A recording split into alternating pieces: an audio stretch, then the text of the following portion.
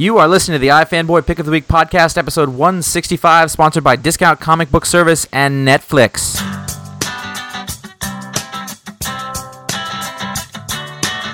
I bombed Korea every night.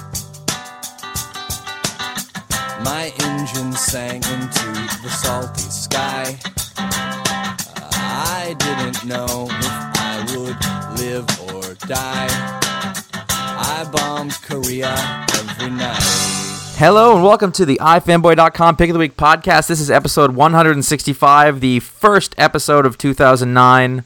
Let's have a good one. All right, I am Josh, and I'm here with Connor.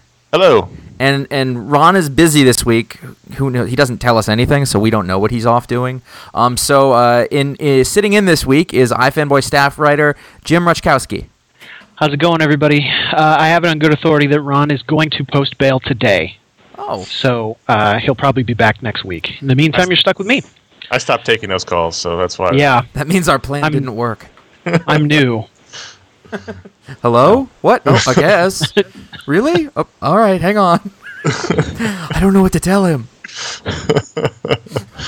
What are we, Josh? iFanboy.com is a website, and we read a bunch of comic books, and then we talk about them on the website, and then every Wednesday, one of us is given the task of picking the best one that they read and making that their pick of the week. They write up a little review on the website, and then we come here and we talk about that book and all the other good or bad books from the week that we feel like discussing, and that's what iFanboy is. And before we get going, we're going to talk about the books that came out this past week, so if you haven't read them, they could be spoiled for you. They could be horribly ruined, so read your books, then come back and listen, or proceed with caution.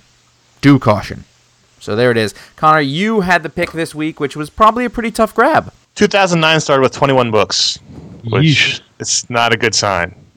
I think I'm going to have to reevaluate some of these books. How many were $4? I don't even know. I don't even look at the prices anymore, but I think a couple are getting dropped. I need to look at this. Is too much. But they were good on the most part. It was a really strong week, so it was good. You know, when you have 21 books and they're half are bad, then you're just really hating your life. But right. Out of the 21 books, I thought at least 75% to 80% were really strong. So that was a good. When you have that many and they're fun, it's not so bad to read them all.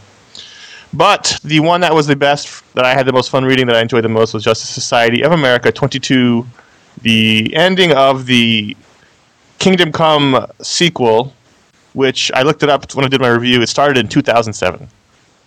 Boy. Started in November of 2007. There's been two distinct arcs. So it hasn't been one arc, but the whole Superman coming from Kingdom Come to Earth 1 started in November 2007. So it's been a while. And those issues have largely been on time. So yeah. it's not like, it's not, it was 6. Did you say a 16-part story on the site? Well, it's been 16 issues since Superman's come over. So it hasn't been a 16-part story, but it's been 16 issues since this sort of quasi-sequel to Kingdom Come has begun.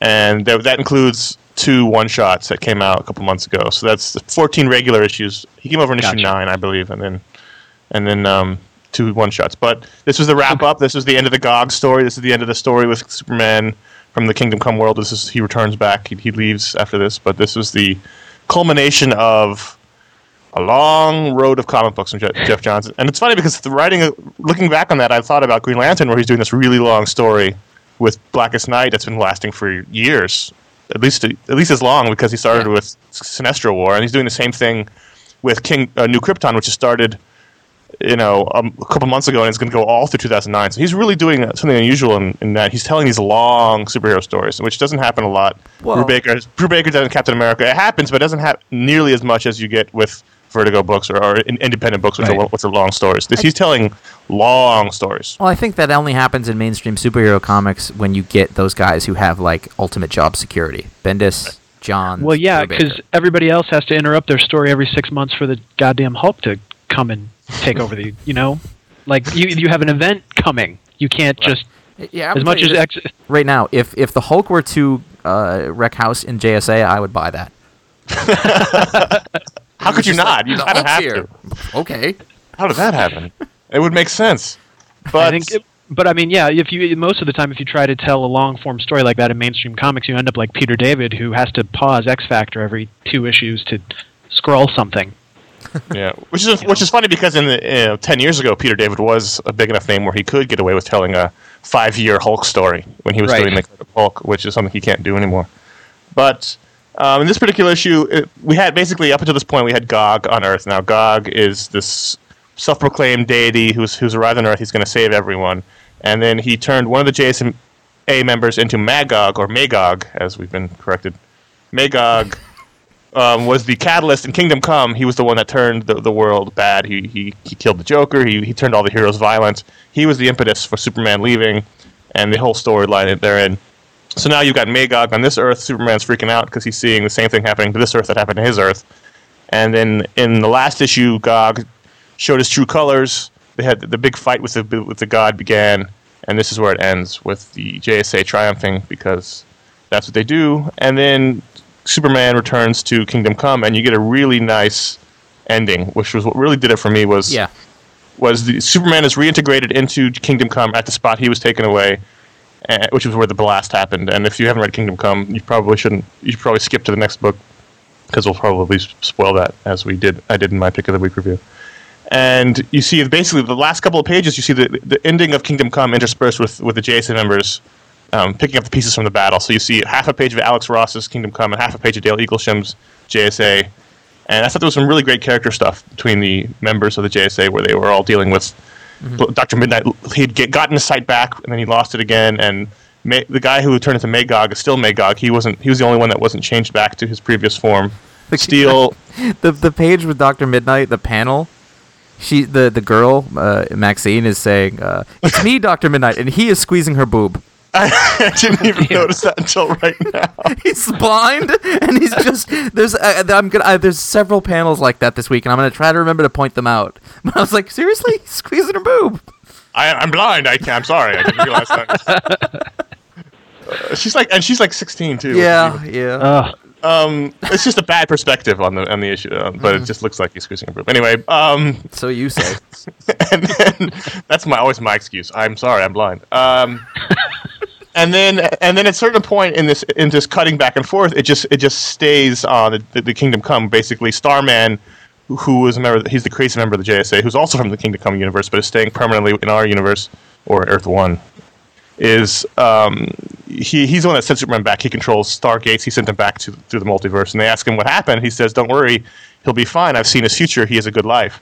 And then after that, we get one more page from Kingdom Come, which is a scene we already saw, and then we get 3 pages of just seeing the rest of Superman's life through the next 1,000+ years. Nice little scenes. They have no dialogue. It's just purely Alex Ross art. And this is one instance where his art really works. I really like it, but a lot of people think, there's mixed opinions on him. He can be stiff. I have one of those mixed opinions, but I think that when he does a good job, you can see it. You know what I mean? Yeah, and here it's just about capturing emotion in a single image. And when he doesn't have to do storytelling, there's less of a problem. It's just one image that tells a story. And here we see Superman, Batman, Wonder Woman with Superman and Wonder Woman's kids. They have a lot of dogs. They have a lot of dogs. They have a cat, I see. There's a cat. There's 3 dogs. There's a flying child. There's 4 kids, and one of the kids is dressed as Batman, which I thought was funny. And then we see Bruce's funeral when he's finally died, and we see an old Dick Grayson, and we see, this is a nice little scene with that. And then we see the kids grown up, and we see the future, and then we see the Legion of Superheroes in the future, and we see there was a tiny panel of the Legion in the Kingdom Come, which is basically just showing where everybody was, and this is very reminiscent of that scene. And then we see a smiling old Superman 1,000 years in the future, and it's a really nice shot of Superman sort of smiling at what his legacy has wrought. Here's something that occurred to me as I was reading these pages. Okay, so Superman's been on Earth like, 40, 50 years. He goes gray at the temples. 10 years later, he's still a little gray. 20 years later, he's got gray hair. 100 years later, he's got gray hair. He pretty much looks the same, but he's wearing glasses. And then it takes 1,000 years for him to go. Right. So theoretically, his hair would have gone gray when he was like 10. I always thought the Gray Temples in Kingdom Come didn't really work in the way that they portray Superman, but... Well, they would work in the terms of stress. That's the way that I look at it. Like, he has super stress, and that's why he went gray. Right. But that's nitpicking. I'll give you that. Yeah. But I thought his capturing Superman's little wry smile at the end there was just fantastic. It was a great image of him. Yeah. I gotta say, I was reading the issue and I was like, oh, that's pretty good. It's funny because like it snuck up on me a little bit because it's funny because it's been going on for a really long time, but I was like, oh, it's over. I didn't realize it was going to be over so soon. I just figured it would go on forever. And like I got to the end and the switch to those pages, first it was integrated and then it just switched over and I was like, man, that was kind of a tour de force. Yeah. I mean, that was strong comic booking, and it's like, how much longer? How much more can Jeff Johns do this? Yeah. He's amazing. You don't even have to like it to be like, all right, he's very good. So this is definitely an example of patience paying off, though, because you're saying a 16-part basically a 16-part story that you sort of felt Connor should not have existed in the first place, because you were not all about the Kingdom Come sequel. Well, yeah, I didn't think Kingdom Come needed a sequel. I don't think it still does. I don't think it needs. I mean, it's different in that it's not like a miniseries that was said. This is the sequel to Kingdom Come. It's sort of taking place within the story. It doesn't need to be integrated. It's not like the Marvel, which it's specifically marketed as a sequel to Kingdom Come. This is a sequel, but it's. I missed Alex Ross on that one this week. Yeah, so I didn't even buy that one. But I don't think this is necessary. But I do think it was a great story. Even though in the middle it got kind of meandering, it didn't end up coming back at the end. Yeah. And we got 4 more issues of Jeff Johns on Justice Society before he moves on to Flash. Oh, cool. So I can cut down a book. All right. Who's taking over? They haven't announced it yet. Oh. I can't imagine. I mean, it would have to be. Well, we had the same discussion when Bendis announced he was leaving Daredevil, so who knows? Yeah. Okay. Look where that's gotten us. I'm reading Dwayne Straczynski's Iron Fist, so who, Speaking of Brubaker, Incognito #1 came out, which was probably the most talked about book on ifanboy.com this week. It is the book Ed Brubaker and Sean Phillips are taking a break from Criminal to do. Mm-hmm. And it came out. What did you guys... I mean, you guys talk now. Yeah, I liked it a lot. I was not on board for Sleeper. I was, back in the days when I had a pull list, my shop manager gave me what he described as a good jumping on point to Sleeper, and he was mistaken. Yeah, that's issue 1. That's the only good jumping on place for Sleeper. There was a wolf lady. I didn't know. I didn't care. But so it was nice to kind of get in on the ground floor and see people are comparing it to Sleeper. I don't know if that comparison is accurate or not. Anybody who wants to jump in, feel free to do that. No. Okay. I mean, I guess no, not really. I mean, I suppose tonally it's sort of similar, but it's not. Sleeper hooked me a lot stronger than this one did originally, I think. Oh yeah.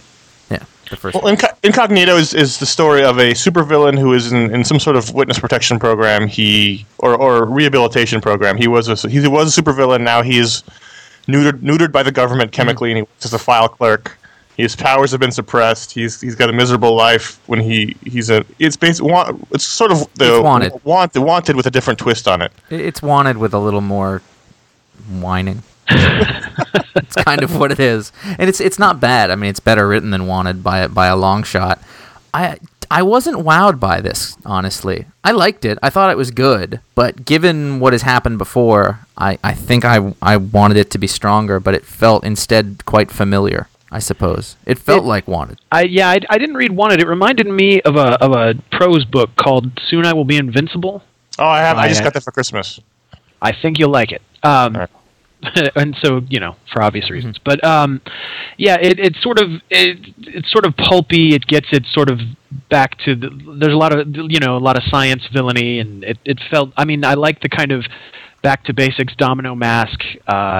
But yeah, pulpy approach that he took to it. I don't know where it's going. Mm-hmm. Is he, that sort of appeals to me. He apparently testified against the supervillain who was his boss, and that's why he's in, jail now. And apparently he'll be getting out, and that'll spice things up a little bit. But I mean, I'm definitely on board. I think part of me thinks I wasn't ready for Ed Brubaker when Sleeper landed in my lap, but I've after spending a couple of years seeing how good he is, I look forward to kind of tearing into this one with, gusto. If you haven't, I mean, to Sleeper, like literally, if you were allotting money one way or another, I can tell you for sure you can go buy Sleeper. No, you can't because they're not all in printing. Oh, they're not? Oh, nope. My God, that's a friggin' crime. We added to another thing that DC's done wrong with their trades. Yeah, well, there you go. And I mean, just right away, it hooks you incredibly. It's really like you cannot put it down. I got to the end of this, and I was like, all right, that's pretty cool. But I didn't feel like, oh my God, I need to know what happens next. It was I'll pretty give you cool, that. but I thought, I would really rather have been a new issue Criminal. I felt the same way. Did you guys? And I hate doing this because Sean Phillips is totally one of my favorite artists. I mean, His face kept changing, the main character. Either way, it just seemed looser. Didn't it seem? It seems. I don't know if the pencils and inks weren't as tight, or he was just sort of going for a different, sort of slightly different style, but it just seemed looser than what I'm used to from him. It definitely didn't seem like Criminal. No. To me. Mm-hmm. Well, I mean, it was good. It was solid. It's a 6-issue mini. I'm definitely, I'm sure by the end of it, I'll enjoy it. It's unfortunate. It wasn't knock your socks off. And people, since there was a lot of talk about it in iFanboy, a lot of people checked it out who don't read Criminal and don't read Brubaker's other stuff, and they were pretty disappointed. And they said they weren't going to read his other stuff, which I think is a crime because.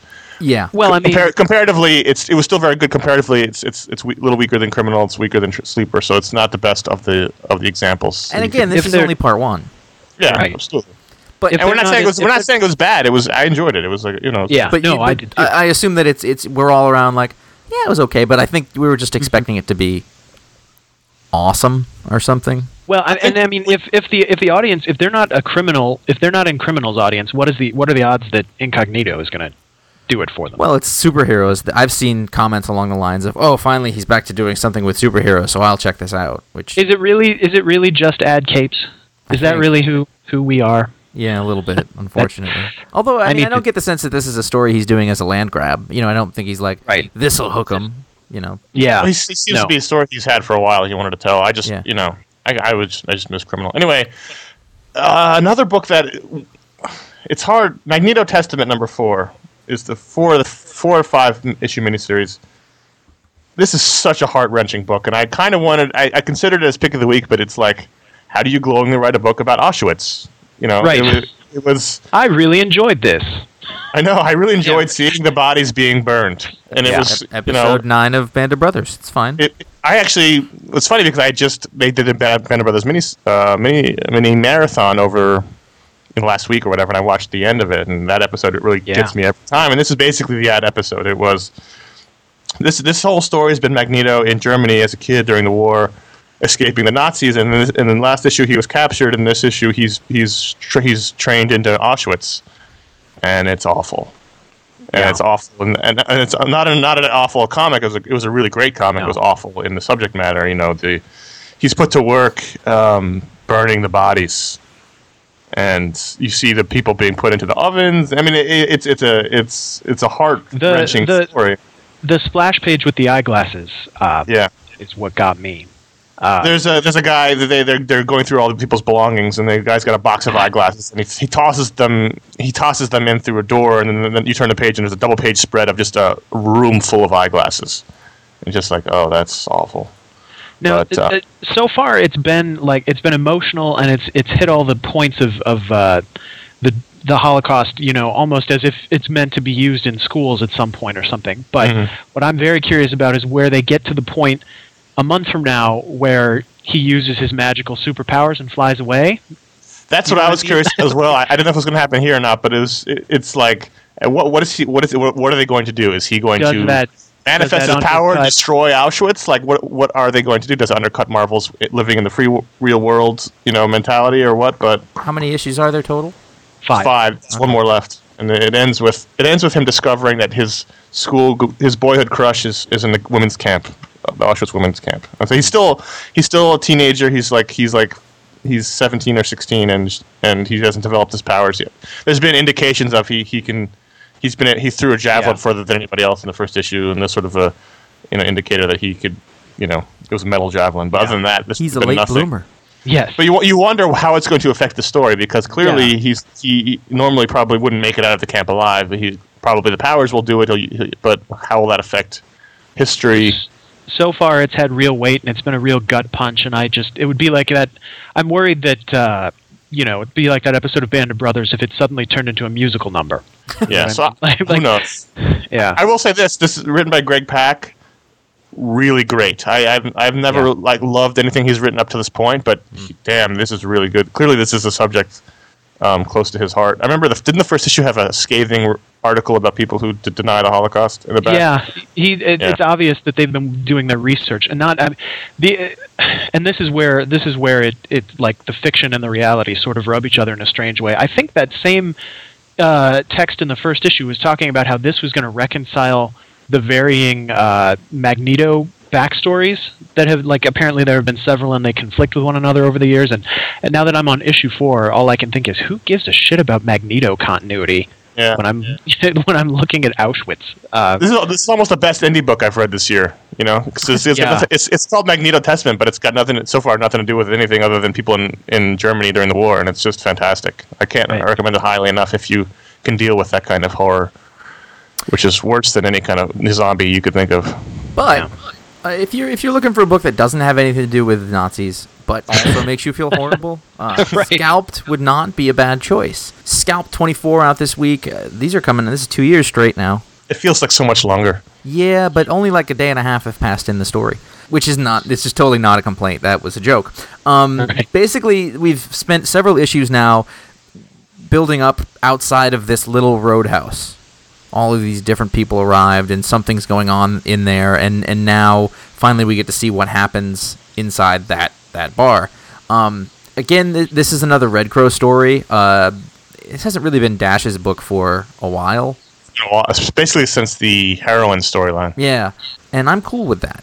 I think they were talking about this on Around Comics, and I'm sort of inclined to agree that Red Crow is one of the most fascinating new characters being published in comics right now. Oh, I finished this book and I said I'm putting a stake in the ground that Red Crow is the best character in comics right now. Yeah, I mean, he is by far the best character in any comic. To bring it back around, one of the things that was great about Sleeper was that the main character in that, whose name I just can't remember at the moment. You remember? No. Okay. Well, either way, he was basically a double agent undercover who lost his contact. So basically, he was out in the cold, which I believe is the title of the thing. Now, he was a great character because you didn't know where he really stood. Like, you kind of thought, well, God, he kind of likes this bad guy stuff, but he's also says he's a good guy. And in the same way, Red Crow he's like Vic Mackey. He's good and bad and detestable and likable and respectable and horrible. He's all of these things at once, and you can't put your finger on it, but it's fascinating to try to figure out his motives and what's behind what he's doing.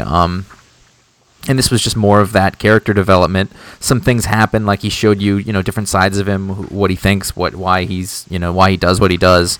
So he doesn't think he's a bad guy. Well, he knows he's not a good guy. Yeah, I mean, he knows that. But he also knows he's complex. He's had a complex life, so it's not easy. Life isn't black and white, especially when you're in a position of power. It's not easy. But this is a bloody violent good issue. I really enjoyed this issue. This is one of my favorite ones in a while. Yeah, this was good. I promise I will read it one day. if somebody puts on a cape. Oh, shut up. What about Captain America 45, Jim? Plenty of capes in there. Batroc the Leaper and whatnot. Were there actually any capes? Yeah, well, that guy had a cloak. Oh, okay, you're right. The shadowy guy. The man with no face. Yeah, I thought that was a very strong issue, although it too has a very strange panel. Oh, you found it. Yep. Let me hear which one you think it is. The office chair that has no balance. Right. The Black Widow, Natasha, the slut of the Marvel Universe. Stop. She-Hulk has been rehabilitated. Every time a writer needs somebody to hook their character up with, it's like, bring along Black Widow. She slept with everybody. She's Russian, though. It's a different set of rules. It's a different set of things. No, I really like her. She goes to break into the UN records department, which looks a lot like the technical area where they kept stuff where I went to college. And she stands on the edge of a rickety plastic office chair, like the top of the back of the chair, to check the computer.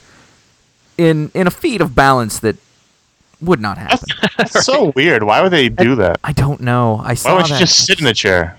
Sitting is for pedestrian people. This is a adventure of champions.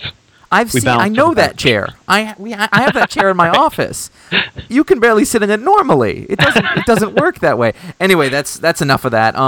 This book, I think that it's fair to say that it's been petering out a little bit. Yep. It's been losing ever since they wrapped up the Death storyline. Yeah, I mean when Red Skull went away, it lost some of its engagement for me. Now don't get me wrong. I think that the Batroc thing is interesting because he's taking a character and he's trying to give him some weight where he had none before, where he was a joke, and that's kind of fun. And it's a lot of fun to watch Bucky try to be Captain America, and you know, I don't want to watch him fumble around Kyle Rayner style for too long because that gets old to me. I've seen it a lot. The narration takes on almost a Spider-Man like quality as he's kind of feeling his way through, you know, oops, shouldn't have done that, you know, whatever. Yeah. But the difference being though that he's in a position that's already giant. You know what I mean? Right. Whereas Spider-Man was trying to prove himself. He's already, you know, like he's already Captain America. He's already got something to live up to. But what did this for me though was at the end, the reveal that they're stealing the original Human Torch's body. Oh, that's Josh Crack right there. Yeah, that's good. That's good stuff. I was really happy because that reminds me, of course, of the great West Coast Avengers storyline where they unearth him. Yeah. And harkens back to the war. Yes, which is, you know, delicious Josh candy. I love the idea of these guys. And it's almost their Band of Brothers fealty to their friends from the war. You know, like to Bucky, you know, Namor and the Human Torch and Toro and Steve Rogers. You know, those are the most important people in the world to him. So the idea that, you know, they were screwing with his body. I can't remember his name. The Torch. He's got a name, but I don't remember it. That they were screwing with his body, and even though he's not even a human, like he's a robot. Like, that cannot stand. And so, like, now he's got a purpose. And when you put that driven purpose into somebody like that, especially when it's like you're literally a World War II war buddy, you know, that's going to be good stuff. Yeah. I would like them to bring back Steve Epting. Yeah, I would be cool with that. Yeah, I didn't know this artist. Something's been lost since he's gone. It's Luke Ross. I threw the book across the room. Luke Ross, the guy from, he was Jonah Hex for a while.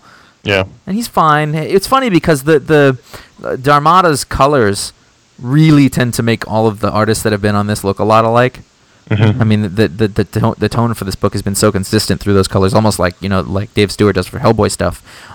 But yeah, I see what you mean. It's just not quite the same. It's not bad. It's just not quite the same. I'm not sure what the book's missing now. It's definitely missing something. I don't know what it is. I can't put my finger on it. You did go from the Red Skull to Batroc the Leaper. But there's somebody behind that. Yeah, there is. It's probably Madcap. Oh no! It better not be Madcap. I'm amazed I even remember who that is. I thought the ending to this was very satisfying. Part of this being one long story, as we alluded to before, is that whenever it says part 3 of 3, I sort of go, yeah, whatever. Like I never believe like I'm going to leave with any sense of closure, or you know, it's always to be continued. But whenever there were a lot of pages where it was like, no, it can't be, and I was positive that I would never find out what exactly it could not be. Like at least not until next issue. But this, you know, the setup paid off, ready for the next leg of the adventure, and I was delighted to actually know what was going on. Yeah, he pulled me in at the end. I'll say that. And I was very happy with the ending of that one. So hopefully it will pick up steam in much the same way that Daredevil has, which also lost some fervor.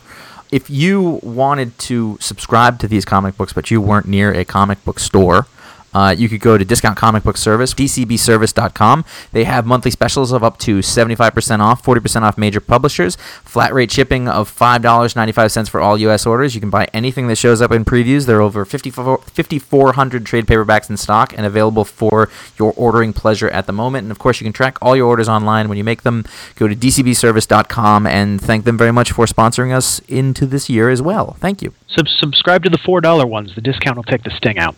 Nice. Yeah. There you go. See what I did there? Yeah. Brought it back. Green Lantern 36. This is one of those weeks where like 3 Jeff Johns books came out, 3 Mark Millar books came out. It's one of those weird weeks that always seems to happen. But when you have a Rage of the Red Lanterns issue, you're going to have lots and lots of blood. Yes. Lots of blood. It's like a Dawkins video. I assume. I don't really know. These Blue Lanterns freak me out. I feel like they talk like the Camino aliens from the prequel trilogies. What is blue? Hope. These are the unfettered optimists. They live on a lush, verdant land. They have a giant blue lantern. The renegade. We learn here that the renegade Ganthet and whatever his girlfriend's name is came here, and they're building their very hopeful, positive blue lanterns, and recruiting Vishnu, the many-armed elephant god. So of course they want Hal Jordan to lead them. Which, by the way, doesn't fit. No, it doesn't at all. It doesn't. And He's not a cockeyed optimist. he's The not. Rainer character. He's a military man. Oh yeah. And those guys are not cockeyed optimists. That's not No. what they do. That being said, like, the Blue Lanterns are an interesting take on it. One of the things I thought was really inventive and interesting about it was that every time he's in the proximity of one of them, his ring gets way, way overcharged. Yeah. And like you see, like, there's the counter of 200% of capacity. You're way, and like it starts to be like there's too much energy going on here, so they're too happy for their own good. It was interesting. I mean, it was just basically an introduction to the Blue Lanterns for the most part, and a little view into what's happening over in the Red Lanterns area, where they've captured Sinestro. And they're also eating other Yellow Lanterns alive. Oh, Well, that's a shame. they're It's all very pretty- gross, very gruesome. Yeah, that's true. It I don't is. know. I don't know when this starts, but I'm about ready for it to start. Whatever it is. They The- think about it. They held off for a long time. They stuck a 7-8 part origin story in the middle of it. Mhm. Yeah. How many more colors we got to go through? We got to do the pink people. We got to do orange. Fuchsia, burnt umber, phthalo blue lanterns. Connor just keeps a giant box of crayons whenever we do the show, just in case he has to come up with random colors. Hey, a Kick-Ass issue came out, issue number 5. What? Well, I thought for sure we'd get the movie before we got the next issue. So what's it like to still be reading this book? Yeah. It was weird. Yeah. I still don't understand this comic. I don't understand. Does a 9-year-old girl behead anyone in this one? No, but she's gonna next month. She shows up. at the end. Genital mutilation. In this issue, the Kick-Ass, there's a new hero on the scene, Red Mist, who has been stealing Kick-Ass's thunder. He's been busting some mobsters, and so Kick-Ass gets jealous, and they go out, and then he finds them, and they have a team up, and he finds out the guy's just an idiot who's a pothead who got lucky because his brother or somebody dates somebody in the mob, so he knew about stuff to tip the cops to. It was just kind of like, there was interesting scenes and dialogue and things in here, but at the end of the day, I finished it, and I was like, I still don't understand the point of this book. So And you still on board with it? Are you done yet? Well, I love that. No, I love the Romita art. It's just beautiful, and it's interesting. It's definitely an interesting concept. And I just don't understand the point of it. I don't know. One issue every 5 or 6 months isn't so bad for me to be curious about. It's nice looking. Do you remember? Yeah, no, it's beautiful. This issue is particularly beautiful. I'm Remember not sure I'm ready to watch John Romita drawing little girls eviscerating people just yet. it's been pretty awesome. Back to Brooklyn. Remember when the first issue came out, and I said I didn't have a problem with the art? Yes. I do Then after that, you did. I definitely do now. Yeah? A little not right for you? I love the story. Back to Brooklyn number 3 from Garth Ennis and Jimmy Palmiotti and Mihailo Vucelic. I probably just butchered that, but I'm sorry. Vucelic is a name from some TV show or movie. Yeah, it is. I love the story of a Brooklyn mobster who's turning on his crew because his brother, the head of the mob, did something horrible, and we find out what the horrible thing he did in this issue. But the art is just getting too distracting. The cover is terrible. I don't know. I mean, the art for me has been the same as it's been all along. It's not my favorite, but I'm not losing it. I mean, the thing is, I came out of this with one sort of thought in my mind, and that was those first 2 pages were terrifying, and Yes. that is an excellent villain. Oh, he does. I mean, it's just great Garth Ennis writing. It absolutely is. And the last issue I felt a little lost. They were running around and doing stuff, whereas this one they explained what's happening, and we got the reason that the stuff is happening, and so we know that we're heading into the final 2 issues of concluding the story. It was good. It was fine. It was as good as anything. My favorite, honestly, my favorite part of reading this was what Brooklyn did to me, part 1, written by Jimmy Palmiotti at the end. It was an essay of him and his Catholic school hijinks. They've been fun. That's been in the back of every issue. His Brooklyn memories, and they've been. He tells a good story. Those were great. I could keep reading that. The book was fine, but that stuff in the back was good. He should write a book. He should write a memoir. Yes, Actually, he should. It's rare that I would buy a book for the back matter. I usually sounds skip like- back matter. I don't read the criminal incognito back matter, but But surely you read the Powers Letters column. no, I don't. I skimmed No, through those. neither do I got the point. It's like watching a 9-hour long Kevin Smith movie. You get the point. It's fine. Every time I look at it, I think, boy, this paper, what I could have done. Wolverine number 70, Old Man Logan Part 5, which you finally find out why Wolverine gave up his life of heroing, and there's a pretty good reason why. Yes, it was. Oh yeah. It's been a while, has it not? I mean, Steve McNiven's been McNivening or Miller. Who's to say with this book, really? Yeah. I'm sure there's been some Millering around as well as some Millering and some McNivening. Still, I flip open that first page and I think, geez, that guy can draw some comic books. Yeah, he can. Yeah. I mean, like, I'm cool with waiting. I don't know what's happened to him or what's happened to me since Civil War, but now I look at the Wolverine issues that come out and I just go, take your time, buddy. Yeah. By all means. Don't rush this. We've seen what happens when you rush it. It's like Frank Whiteley.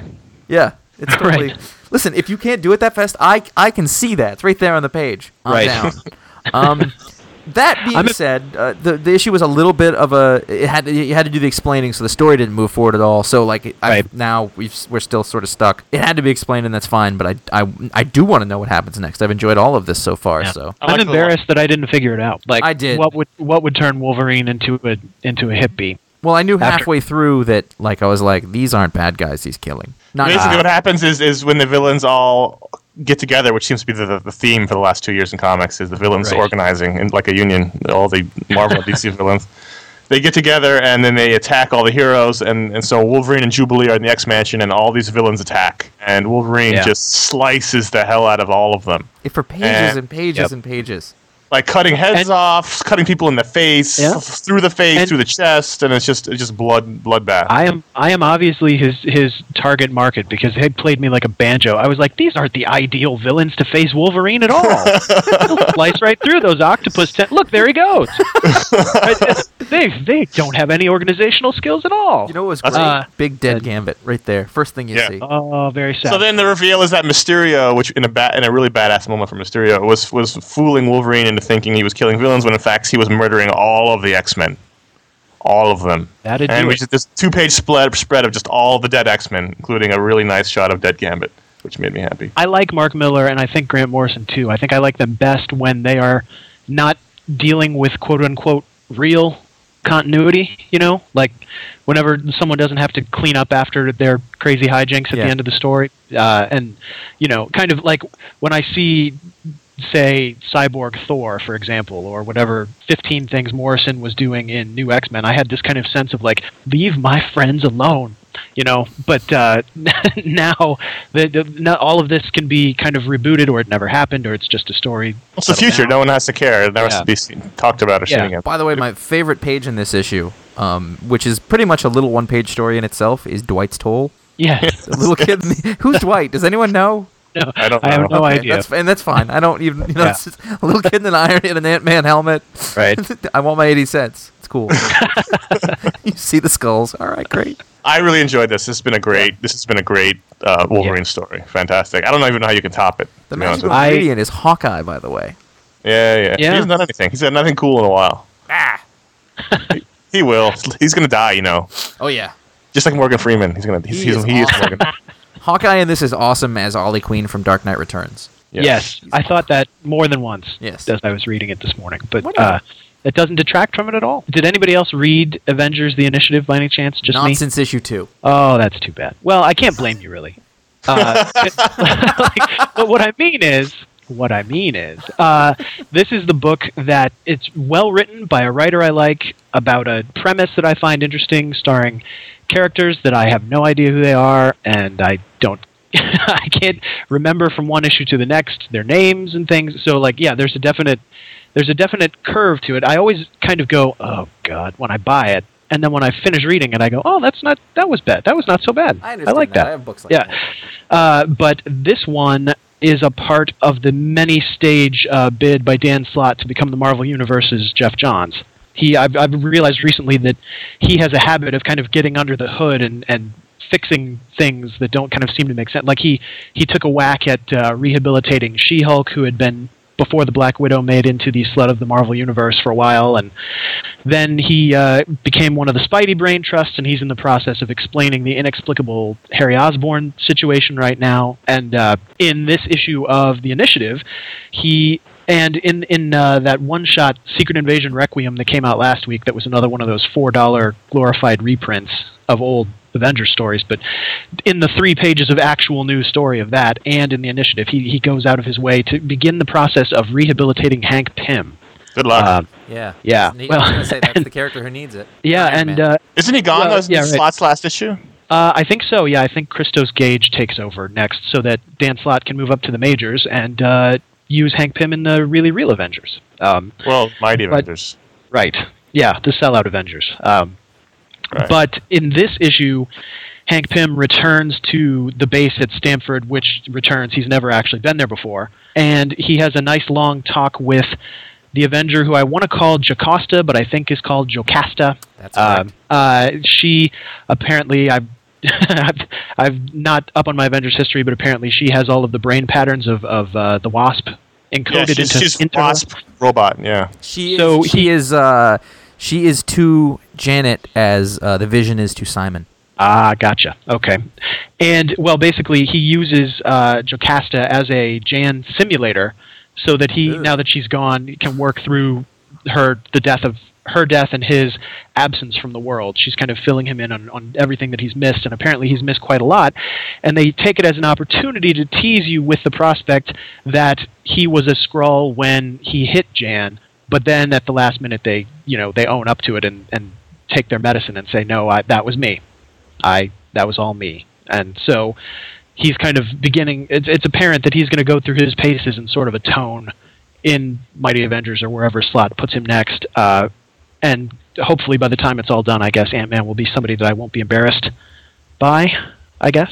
But there's no reason to be embarrassed by Hank Pym.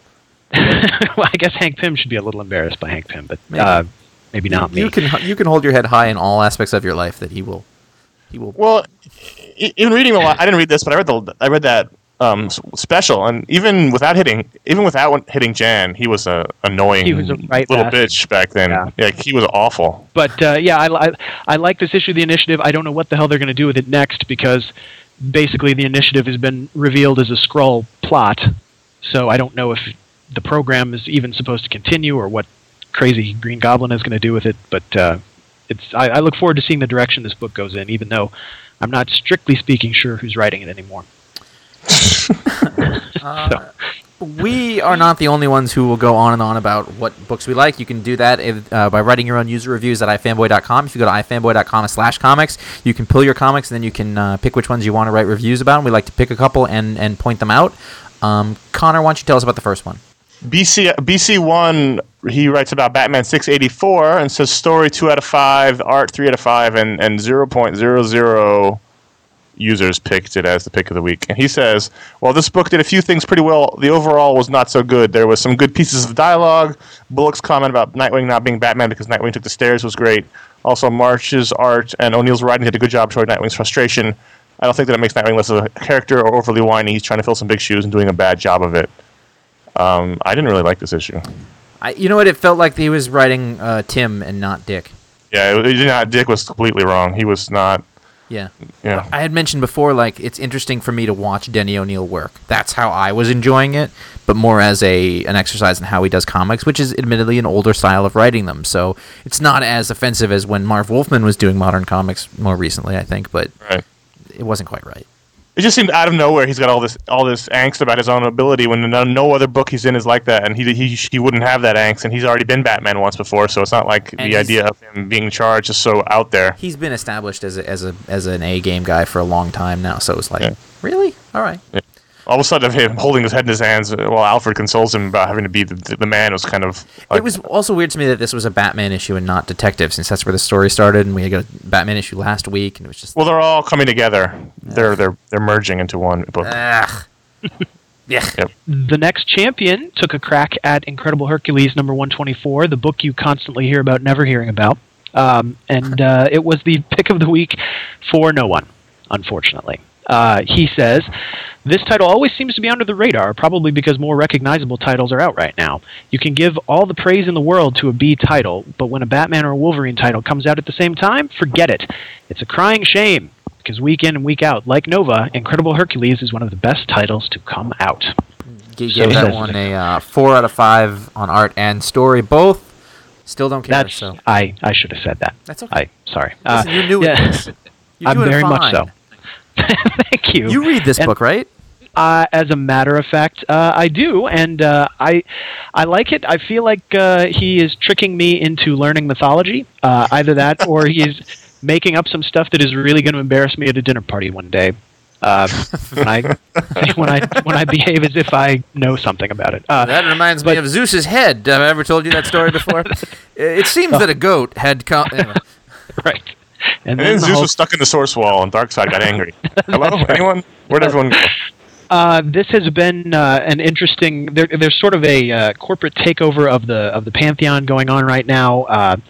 Poseidon and Atlantis have been involved, and the Amazons are attempting to seize the godhood for themselves. And if you like Atlas holding up the world and swinging the Washington Monument like a baseball bat, this is the book for you. And I like that it doesn't take itself too seriously. I feel like I'm not saying anything you haven't heard before, but it is nonetheless true. Amadeus Cho is a great character. I don't care what you say. He's a super genius whose brain is powered by refined sugar and saturated fat. If he doesn't have junk food, he can't properly think. And what does that do to his arteries, though? Well, that's another problem for another time. Does he have diabetes? Yeah, if he did, he would cure it because he's just so damn smart. With the help of Lipitor, he can. Right. He can, in fact, do his thing. But he's going to be one of those commercials in years. Is it a book worth? I mean, it gets a lot of talk. Is it a book worthy of all of its talk? Is the question. It is at least worthy of trading. It's very. I mean, if you have any sort of, let me put it this way: if you like Thor, I don't see any reason why you wouldn't buy Hercules. If you buy Thor and have a sense of humor, I guess it's very grounded in. Yeah, right. I didn't mean no to throw down a gauntlet. What anybody says, I don't want to read this. I just don't care. Hey, it's like listen. I can't get Ron to watch Master and Commander. He just doesn't care. It's a favorite movie of mine. I've read the books. He just doesn't care, and I'm okay with that. And believe me, I don't even know if it's pronounced Jocasta or Jocasta. What the hell does Hercules mean to me? Like I could have cared less about him as a character, but on the strength of Greg Pak's writing, and I think Fred Van Lente. Yeah, Fred Van Lente is doing either coming on board or sharing writing chores with him. But I like the tone of it. It's not a book that's going to be the pivot point of the Marvel Universe anytime soon. But I'm glad I read it. It doesn't feel like homework like Iron Fist started to, just to compare it to another B level book. So yeah, I mean, what's a trade? It won't kill you. I got a stack here. Oh, yeah. Like you wouldn't believe. So that's all the books we're going to talk about. You go to ifanboy.com. You can rate and review your own books, and maybe we will read one of your reviews on the show. In the meantime, if you do like Master and Commander, you should go over to Netflix, and they got over 100,000 movie titles with no late fees, free shipping both ways. They even got Blu-ray titles, as Josh is now finding out. They got fast delivery, and the majority of their shipments ship in one day once you get it on your queue. Plans start as low as $4.99 a month. You can get a 2-week free trial when you go to www.netflix.com/ifanboy. As always, we get a bunch of email, and we like to answer some of it on the show. First one comes from Marvel Zombie. I wonder what he's like. I was in a discussion earlier with a fellow comic reader about Captain America, and we found ourselves calling Steve Rogers Captain America and James Barnes Bucky Captain America. It was a subconscious move on our part. Steve was gone, and we missed him, but Bucky had taken up the mantle and was fit for the job. It was his time. I realize for many fans out there can only be one true character to take up the name of a certain hero, but in the history of comics, the passage of a namesake is nothing new. With several Flashes and Green Lanterns, a brand new Captain America, and a soon-to-be new Batman, readers are called from time to time to say farewell to a beloved character and try to make room in their hearts for the next generation. My question is this: how long does it take for you to accept a transition between heroes? Does it last for about a year or so? Do you cling to the idea of the person calling himself Green Lantern as just a poor shadow of those that have come before and never allow yourself to accept them? That's really depends, doesn't it? I mean, depends on the character, depends on your relationship to the character, depends on a lot of... You started reading. I still don't really... I still call him Bucky like they do. Yeah. I just do. It's just he's going to be Bucky in my mind. It's the same way I call my friend by her name I knew her in college and not by her married name. It's just the way it's in my brain. I'm sad. I probably shouldn't admit this, but Steve Rogers I've almost completely forgotten about. You shut your mouth. Yeah, you shut your fat lips. Okay. It was nice to talk to all you listeners. Never to be heard again on the podcast. It's like on ER. I call her Deb and not whatever that other name is. Anyway, I don't read a whole lot of DC. This is not typically not a Marvel problem. Yeah, Ben Reilly. Not about your legacies. Oh, man. Young Avengers, all the Young Avengers. There's somebody Hawkeye, in a basement. Ronan. There's somebody in a. Oh, don't say that. Don't mention Hawkeye, Josh. What are you? You know what? I like Kate Bishop.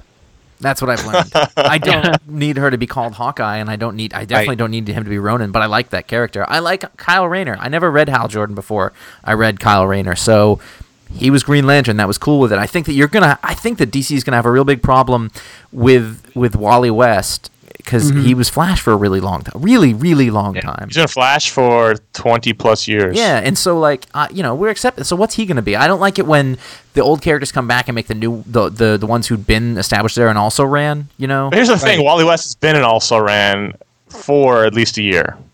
Yeah. He is. No one never talks about him. His stories don't... No one cares about his stories. When he shows up in other books, he doesn't do anything. He hasn't been a dead character for at least since Infinite Crisis. He hasn't done anything. I couldn't tell you one thing the Flash has done.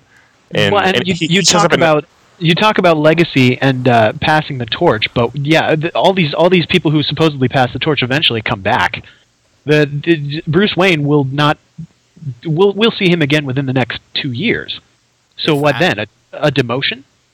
I mean, it depends. He will be Robin. He'll make him wear the little suit. How do you like that? Wearing that little underwear thing around town. And he's taller, but he's in the awkward Robin suit.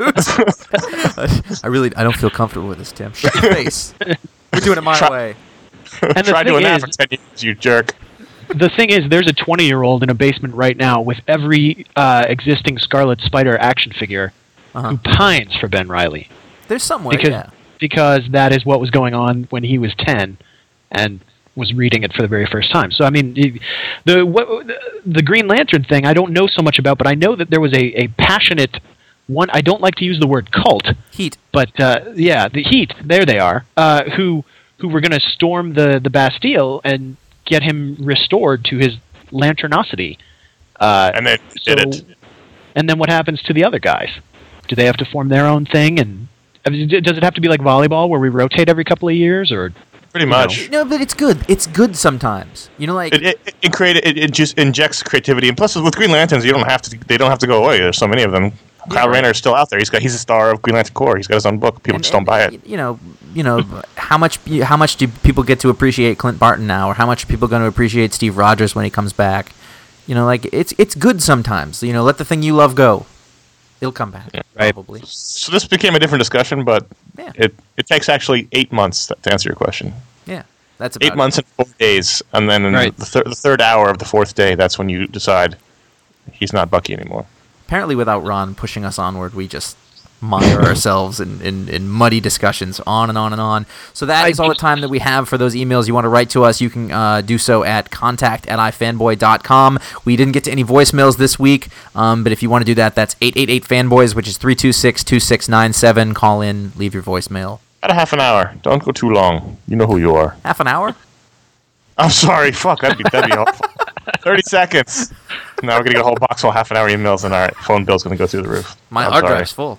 Couple of quick notes. Don't forget to look back on your podcast feed where we have a special edition show talking about The Spirit, which came out on Christmas, but we couldn't get to it until now. So if you are on iTunes, look behind this one, or your other podcast aggregators, look behind this show, or just go to ifanboy.com and you can directly download it there or stream it, and you can take a listen to that. And a little bit of business.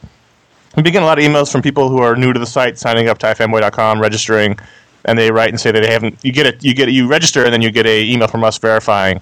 And a lot of people don't get that email, and they write to us. And eventually, the answer is always it's in your spam folder. So take a look. If you have registered lately and you haven't gotten your email from us, look in your spam folder. It's probably in there. If it's not, write us at contact@ifanboy.com. But there's a good chance if you didn't get that email, it's in your spam folder. That's almost always the answer. So I thought I would just get it out there all at once. And if you have a technical problem with iFanboy or something related to that, it's probably not a good idea to call the voicemail line because we don't usually check them that often. We don't check it until we do the show. If it's a pressing problem, we're not going to get to it. Contact@ifanboy.com is for all of your technical problems, issues, things. That's where everyone sees it right away as opposed to the voicemail, which we didn't. There was somebody called and I didn't hear for 2 weeks, so that's probably why you didn't hear from us. Not to make it sound like ifanboy.com is no fun, because it is a lot of fun. You can go there and read the Pick of the Week review that Connor wrote. You can go for more in-depth discussion on all the books of the week. Every book that comes out can have a discussion going on about it. You can pull your books and do all sorts of things. Guys like Jim and, of course, Paul and Mike and Sonia writing stuff all the time. Great stuff, including ourselves a little bit. And so you should go to ifanboy.com often and frequently, which are the same. It's really the hub for all things iFanboy. So if there's news or things you don't know why things are happening, usually you can find out there. You know what I hear a lot? I get stuff on like Facebook and whatever. Like, what happened to the minis? It was all there. You gotta go to the site, man. It's a good site. We're very proud of it. It was also on here, so they probably don't even listen. Yeah. Who knows? While you're there, you go to ifanboy.com/store where you can click there. You'll see the memberships, but you also can click through to the Amazon store. That's where you can see the books we talk about in the video show, as well as just things we like. Or you can go to Amazon if you want to shop through Amazon. ifanboy.com/Amazon. It'll help us out. It'll be cool if you do that. Yeah, you probably got gift certificates. Spend that holiday money, but do it via the site. Every Wednesday there will be a video. Well, that's not exactly true. Every Wednesday there's usually an iFanboy video show. If that happened for the last 2 years straight, or you can go to revision3.com/ifanboy to see all of the past episodes. This past week you saw Death and Comics, where we talked about death in comics and missed a lot of the big ones, but that's because we had so much to say about the ones there's just so much to talk about with that one, so make sure you check out the discussion under that one as well. This week, for the first time and only time, this is not a habit, we are taking a week off. We needed it. Our computers were smoking. It was time. We were taking one quick week off, and after that, you've got your Secret Invasion show where we go back over, we read it again, we talk about Really? Oh, yeah. I was just about to reread it. How about that? You should read it before a week from Wednesday. Okay. And you'll be good to go. And, Jim, if you've got TiVo, you can watch the show on TiVo, and it'll be nice and big and in high definition, and it'll be beautiful. Yes. And everyone will be happy. So you can go to TiVo. If you got your TiVo, you can go to free downloads, and iFanboy's there. You can watch it. It's probably a little better than your tiny little computer screen. Unless you have a giant monitor. iFanboy t-shirts are available at the Revision 3 store, which is revision3.com/store. Conveniently, shirts are now just $15.99. It's the blue shirt. It says iFanboy on the front. It says intern on the back. Be part of the iFan base and the intern armada. That's horrible. And as I said before, you can email us at contact@ifanboy.com. You can leave a voicemail at 888-FANBOYS, which is 326-2697. Any comments, questions, concerns, technical issues, discussion topics, hate mail, love mail, sexy mail, anything you want. Contact iFanboy at 888-FANBOYS. Creepy, sexy mail, also accepted. If you want to get to know us more on the internet, make sure you check out ifanboy.com/about, where you'll find links to the social networks that we are involved with, the Facebooks, the Twitters, the MySpaces, all that stuff. You can go on there and befriend us there. And if you like the show, or don't like the show even, you can go to write a review on iTunes. That helps people find the show when they're searching for comic book podcasts on iTunes, which is where most people look for their podcasts. So if you can help us out and take a few minutes, go over to iTunes and drop us a review. It would be nice for 2009 if we had a whole new influx of reviews. Thank you. And we instituted our membership program at iFanboy. If you want to help us keep the lights on, literally, you can become an iFanboy member for in various different ways. $40, $4 a month, which $40 a month would really be ridiculous. If you want to, I'm fine with that, and we will come to your house and rub your feet. $4 a month or $42 a year will get you the iFanboy prize pack, which would be some button stickers, a random comic book, or $10 a month. That's the leadership level. Well, that's what they say on NPR. Or $100 a year will get you a prize pack and a special edition iFanboy members T-shirt, which will be unveiled relatively soon. It's coming soon. Standing offer. Go ahead. If you drop one comic to donate to iFanboy, I will call you up and read it to you. Wow. Certain restrictions apply. What are those restrictions? It has to be cable. I don't want to do that to Jay McKelvey or Dwayne Straczynski. I'll get on Ustream. It'll be like Story Hour back in preschool. It'll be awesome. I'll stop and show you the pictures. I got nothing to do. Just a baby and a job. Right. That's fine. That's maybe. Right. Yeah, so far so good. Jeez, Connor, way to bring it to reality. Listen, what have you looked outside? It's horrible out there. I know. I'm out there. I'm out there in the trenches, buddy. Don't have to tell me. All right. So that's the show. On that note, I'm gonna go kill myself. Everything's fine, Mom. Don't worry. Jim, thanks for sitting in for Ron, who is probably just getting out of bail. I'm sorry I made the show long. It's okay. Oh, I think it's a combination of you and me. I don't know if you and I are allowed on the same show anymore. I love my voice so much. I know how that feels. Yeah. I also love my other voices. Right. And we all do as well. What a fun, sexy time you'll have. I'm Connor. I go last. Oh, okay. I didn't read the manual. I'm sorry. I'm Ron's replacement, Jim. Yeah. See, you kind of ruined it for me, so now I can say I'm Josh, but... Shit. Those people didn't even know us. We didn't know if we would live or die. We didn't know if it was wrong or right. We didn't know if we would live or die. I bombed Korea every night.